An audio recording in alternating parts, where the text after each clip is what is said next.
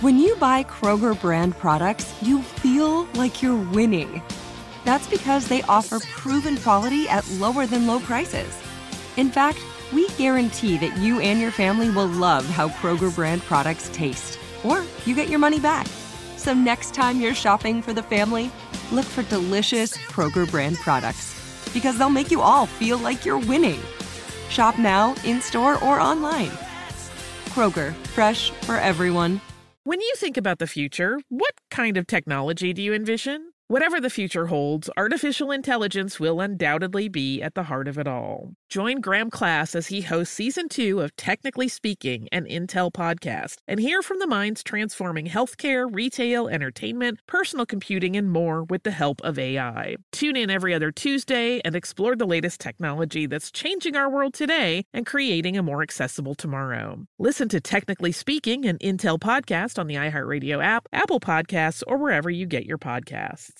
I'm Tracy from Stuff You Missed in History class. Are you a small business owner or even someone who dreams of entrepreneurship? Then check out Season 2 of Mind the Business, small business success stories from iHeart Podcasts and Intuit QuickBooks. Join hosts Austin Hankwitz and Janice Torres as they interview entrepreneurs sharing insights around starting and nurturing a small business. You won't want to miss these inspiring stories of entrepreneurship and discovering ways to business differently so you can too. Olay's new Indulgent Moisture Body Wash covers your skin in layers of rich moisturizers and vitamin B3 complex, transforming your skin from dry and dull to moisturized, soft, and smooth in just 14 days. Feel the best in your skin and glow with confidence, all pride. For the third year, Olay Body is a proud sponsor of iHeartRadio and P&G's Can't Cancel Pride and supporter of the LGBTQ+ community. So this pride, glow with confidence, not just all month, but all year long. Check out Olay's new Indulgent Moisture Body Wash online or at your favorite retailer. Welcome to Stuff You Missed in History class from HowStuffWorks.com.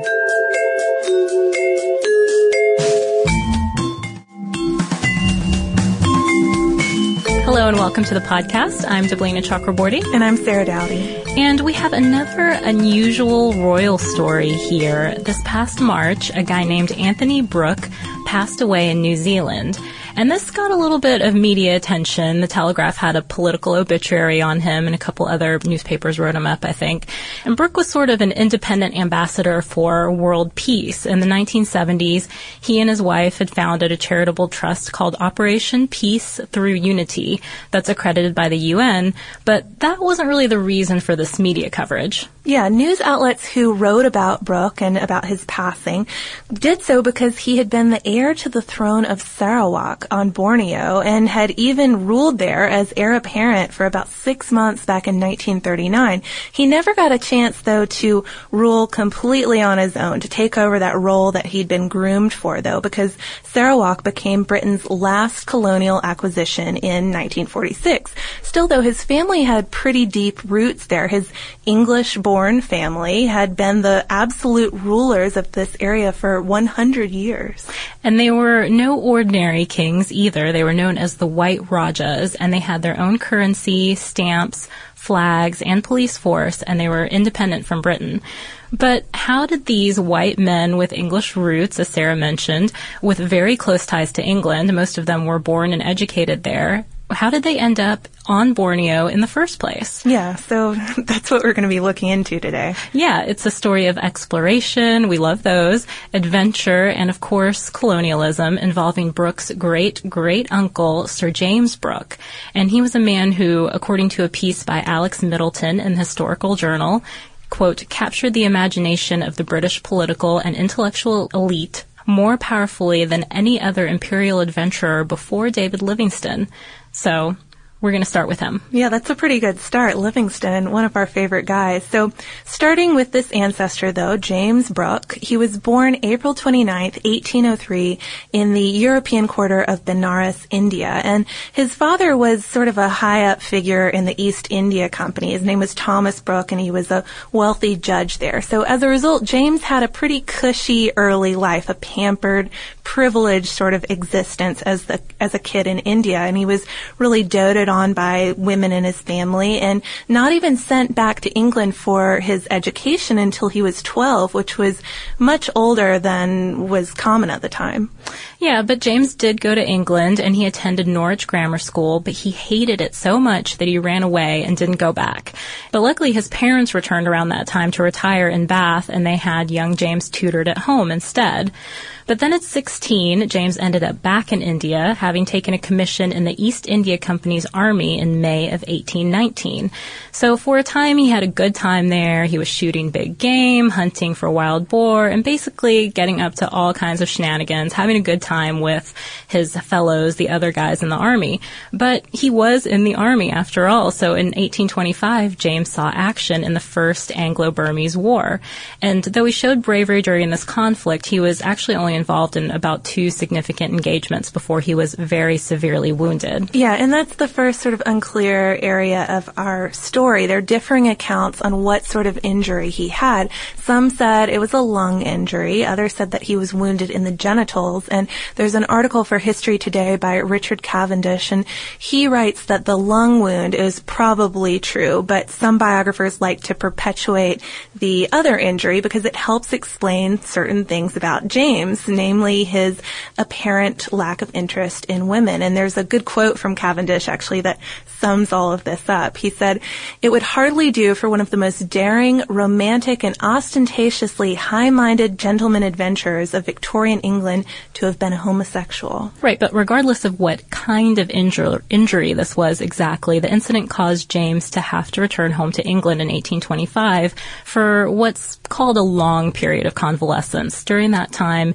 he probably got a little more than dejected, we can imagine. I mean, you're laid up with an injury, you're thinking of all the things you wanted to do, all the dreams you have. Adventurous young man. Right. So Middleton writes that James, quote, dreamed Byronically of conquests hardly won, rank, and ultimately greatness, but lamented that they would remain beyond his reach. So he's sitting there dreaming, thinking, I don't know if this is going to wear out. Yes. I love that word. But he ended up having to resign his military commission 5 years after returning home. But even though James didn't return to East India service, he still seemed intent on having some kind of adventure in the East. So during the 1830s, he made 2 trips to China, during which he made stops at the Strait settlements, including Singapore.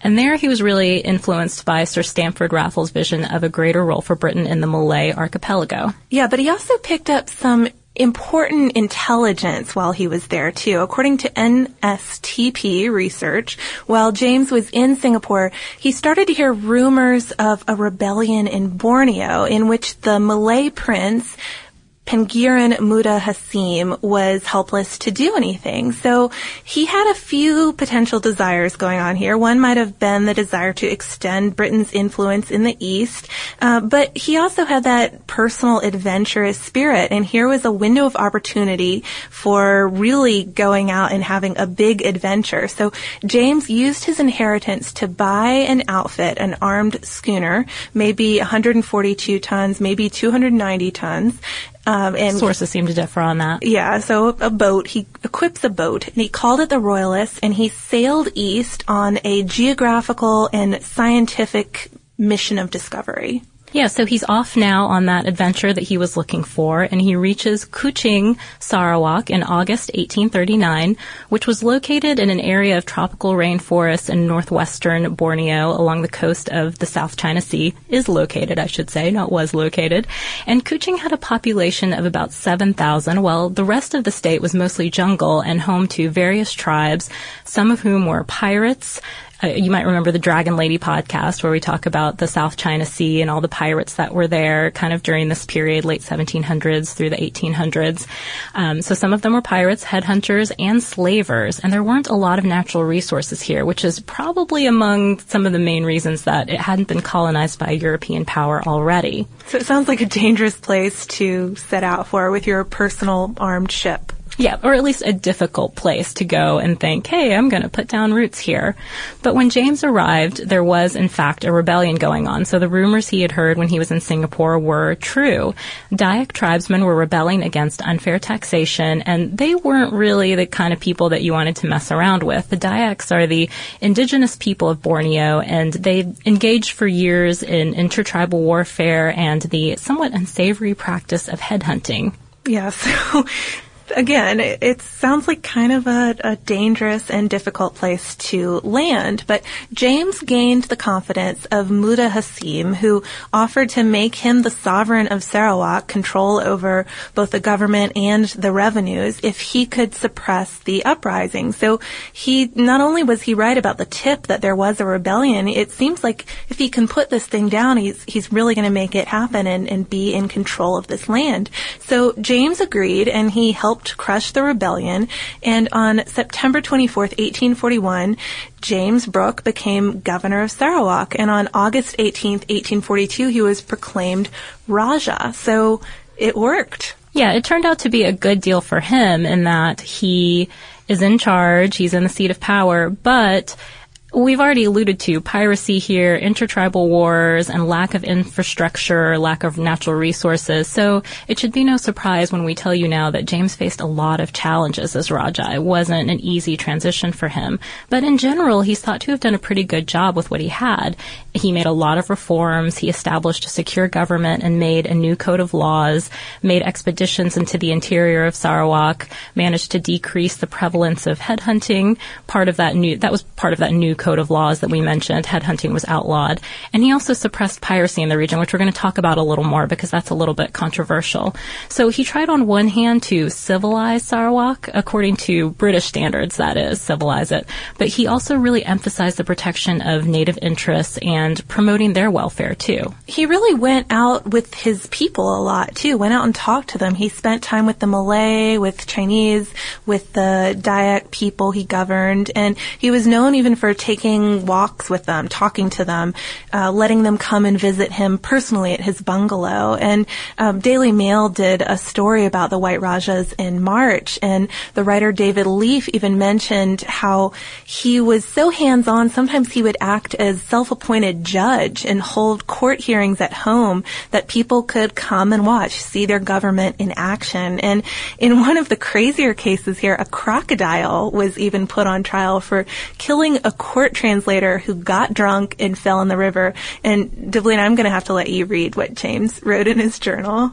He wrote, quote, "I decided that he should be instantly killed without honors, and he was dispatched accordingly, his head severed from his trunk and the body left exposed as a warning to all the other crocodiles that may inhabit these waters." So that was just a little summary of the judgment. Yeah, they actually did a trial and there were arguments on both sides before he came to this decision. So definitely, as you say, tough justice. I think if the crocodile had been allowed to represent himself, there might have been a different outcome. You think? That's probably so. As we know from the Livingston podcast, right? We were talking about that before. There was a crocodile involved in that too. We were. So there were a few things in common that these guys had in common besides just being charismatic Victorians. But despite this eccentric behavior, or maybe because of behavior like this, he won a really devoted following in Sarawak, and he was pretty popular in England too, especially in the beginning, I guess because he is this almost romantic figure. James visited England in 1847, 1848, and though Sarawak was not expressly recognized, he was knighted by Queen Victoria. He was made a knight and commander of Bath. He became the commissioner and consul general to the Sultan of Brunei and the governor of the colony of Labuan off Brunei. So a lot of pretty prestigious honors there. Some other accolades he received. He was also awarded the Gold Medal of the Royal Geographical Society and an honorary degree at Oxford, in addition to some other appointments and groups that he was invited into. He also dined with our recent podcast subjects, Victoria and Albert, and attended a lot of high society parties. And finally, another source of his notoriety, he also had published his journals in 1846, so that got his name out there as well. But we mentioned that his popularity was high in the beginning, suggesting that eventually it did go downhill, and that did happen in 1849. His popularity really took a nosedive when he renewed his efforts against pirates around Sarawak's coastline. So those Dayak pirates that we mentioned had kicked things up a notch on their end, and with the help of the Royal Navy, James set out to stop them. But things really escalated until July 31st, when the Royal Navy, combined with Brooke's forces, used a lot of firepower on the pirate fleet and ended up killing somewhere between 500 and 800 of the pirates. And some reports inflated this number even more to around 1,500 to 2,000 pirates. And it didn't get a good response in England at all. No, not at all. It led to an outcry in England on behalf of the indigenous people, and then an official commission of inquiry in 1854 and 1855. And after that investigation, James was vindicated, but his reputation was damaged at that point, and he lost some of his official appointments. The British government also withdrew naval support from Sarawak, and they refused to offer protection when James's rule was threatened by a Chinese uprising in 1857. So, increasingly disillusioned, James is ready to return to England for good in 1863, and he does that. He died of a stroke in 1868 and was eventually buried under a yew tree in a churchyard in Dartmoor. But what about Sarawak? Because we know from our introduction that somehow this family manages to hold on for a few more generations. So James Brooke had no legitimate heir. Some sources suggest that he had an illegitimate son around 1833, but he never married. And as we said earlier, some biographers believe that he was homosexual. So for a while before he moved back to England, James was just toying with the idea of turning Sarawak over to the Dutch, just getting it out of the family. But he had a nephew, Charles, and Charles would not hear of losing this prized Brooke family possession. Right, and it didn't really seem like that's what James wanted either. Charles Anthony Johnson, his nephew, had entered the Sarawak service in 1852 when he was around 23, and he did that at his uncle's request, and also officially changed his name at that time to Charles Anthony Johnson Brooke. Kind of like an heir would do? Exactly. And Charles stepped in. He helped James out for many years. He led the forces, actually, that defeated the Chinese uprising and governed after James left the country for England. So before he died, James did, in fact, name Charles his heir, and Charles ruled for 49 years. He was actually the longest reigning Raja Brooke. He was also very eccentric, just like his uncle. For example, he had a glass eye that he lost his eye while he was hunting, so he replaced it with a glass eye that he had taken out of a stuffed albatross. I imagine there'd be some size discrepancy there. I'm going to have to go Google a picture of an albatross after this. Try to figure out how big the glass eye would be. Good luck with that. Kind of imagining it a Mad Eye Moody situation. But despite the fact that he was eccentric, he was generally loved by the people, and he made a lot of reforms too, just like James did, maybe even more. He extended Sarawak's boundaries, clarified its international status, secured trade, developed infrastructure in many ways, including building a railway. And when he died in 1917, his son took over for him. His son named Vyner, or Charles Vyner de Wint Brooke, took over as the third and last white Raja. And Vyner effectively shared power with his brother Bertram, until Bertram eventually had a nervous breakdown, that is. But Bertram was the father of Anthony Brooke, the man we mentioned in the intro to this podcast. So he's our connection here, because Vyner didn't have any sons. Anthony was next in line to become Raja.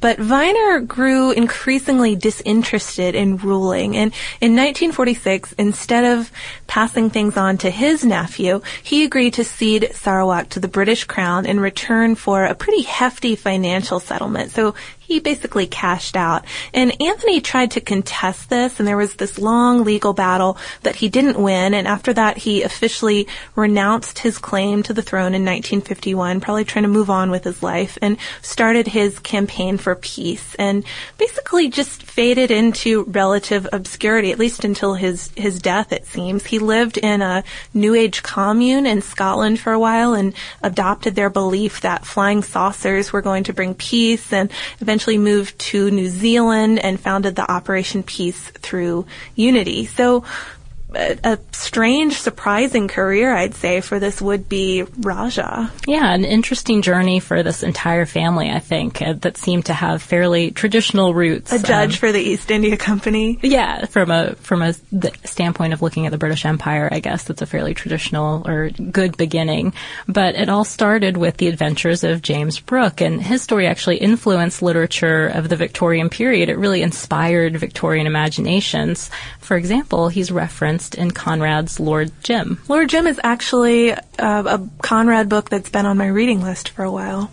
Yeah, I think I read it a long time ago, but I think you can see the influence of this particular character in history, James Brooke, and some other works as well. So if anyone out there can think of any other examples where this comes up, or just any other stories about the Brooke family that you know that you want to share, please write us at historypodcast@howstuffworks.com. You can also look us up on Twitter at Missed in History or on Facebook. And if you want to learn a little bit more about pirates from all over the world, we have a great article called How Pirates Work. You can find it by searching for pirates on our homepage at www.howstuffworks.com. Be sure to check out our new video podcast, Stuff from the Future. Join How Stuff Works staff as we explore the most promising and perplexing possibilities of tomorrow. The How Stuff Works iPhone app has arrived. Download it today on iTunes.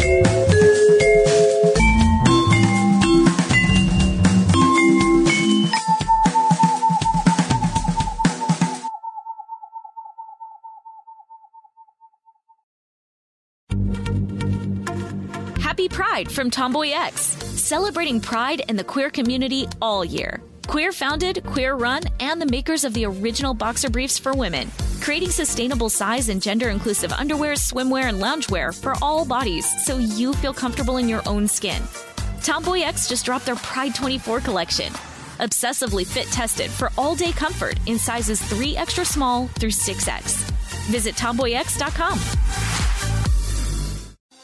Thinking of popping the question? Diamonds Direct has an offer you can't miss. This month only, buy a natural diamond engagement ring of 1 carat plus and receive a free natural 1 carat diamond tennis bracelet valued at $2,000. Imagine giving her the ring of her dreams and her wedding gift all at once. No one provides education, selection, and value like Diamonds Direct. Your chance to get a free tennis bracelet from your friends at Diamonds Direct won't last long. Details at diamondsdirect.com.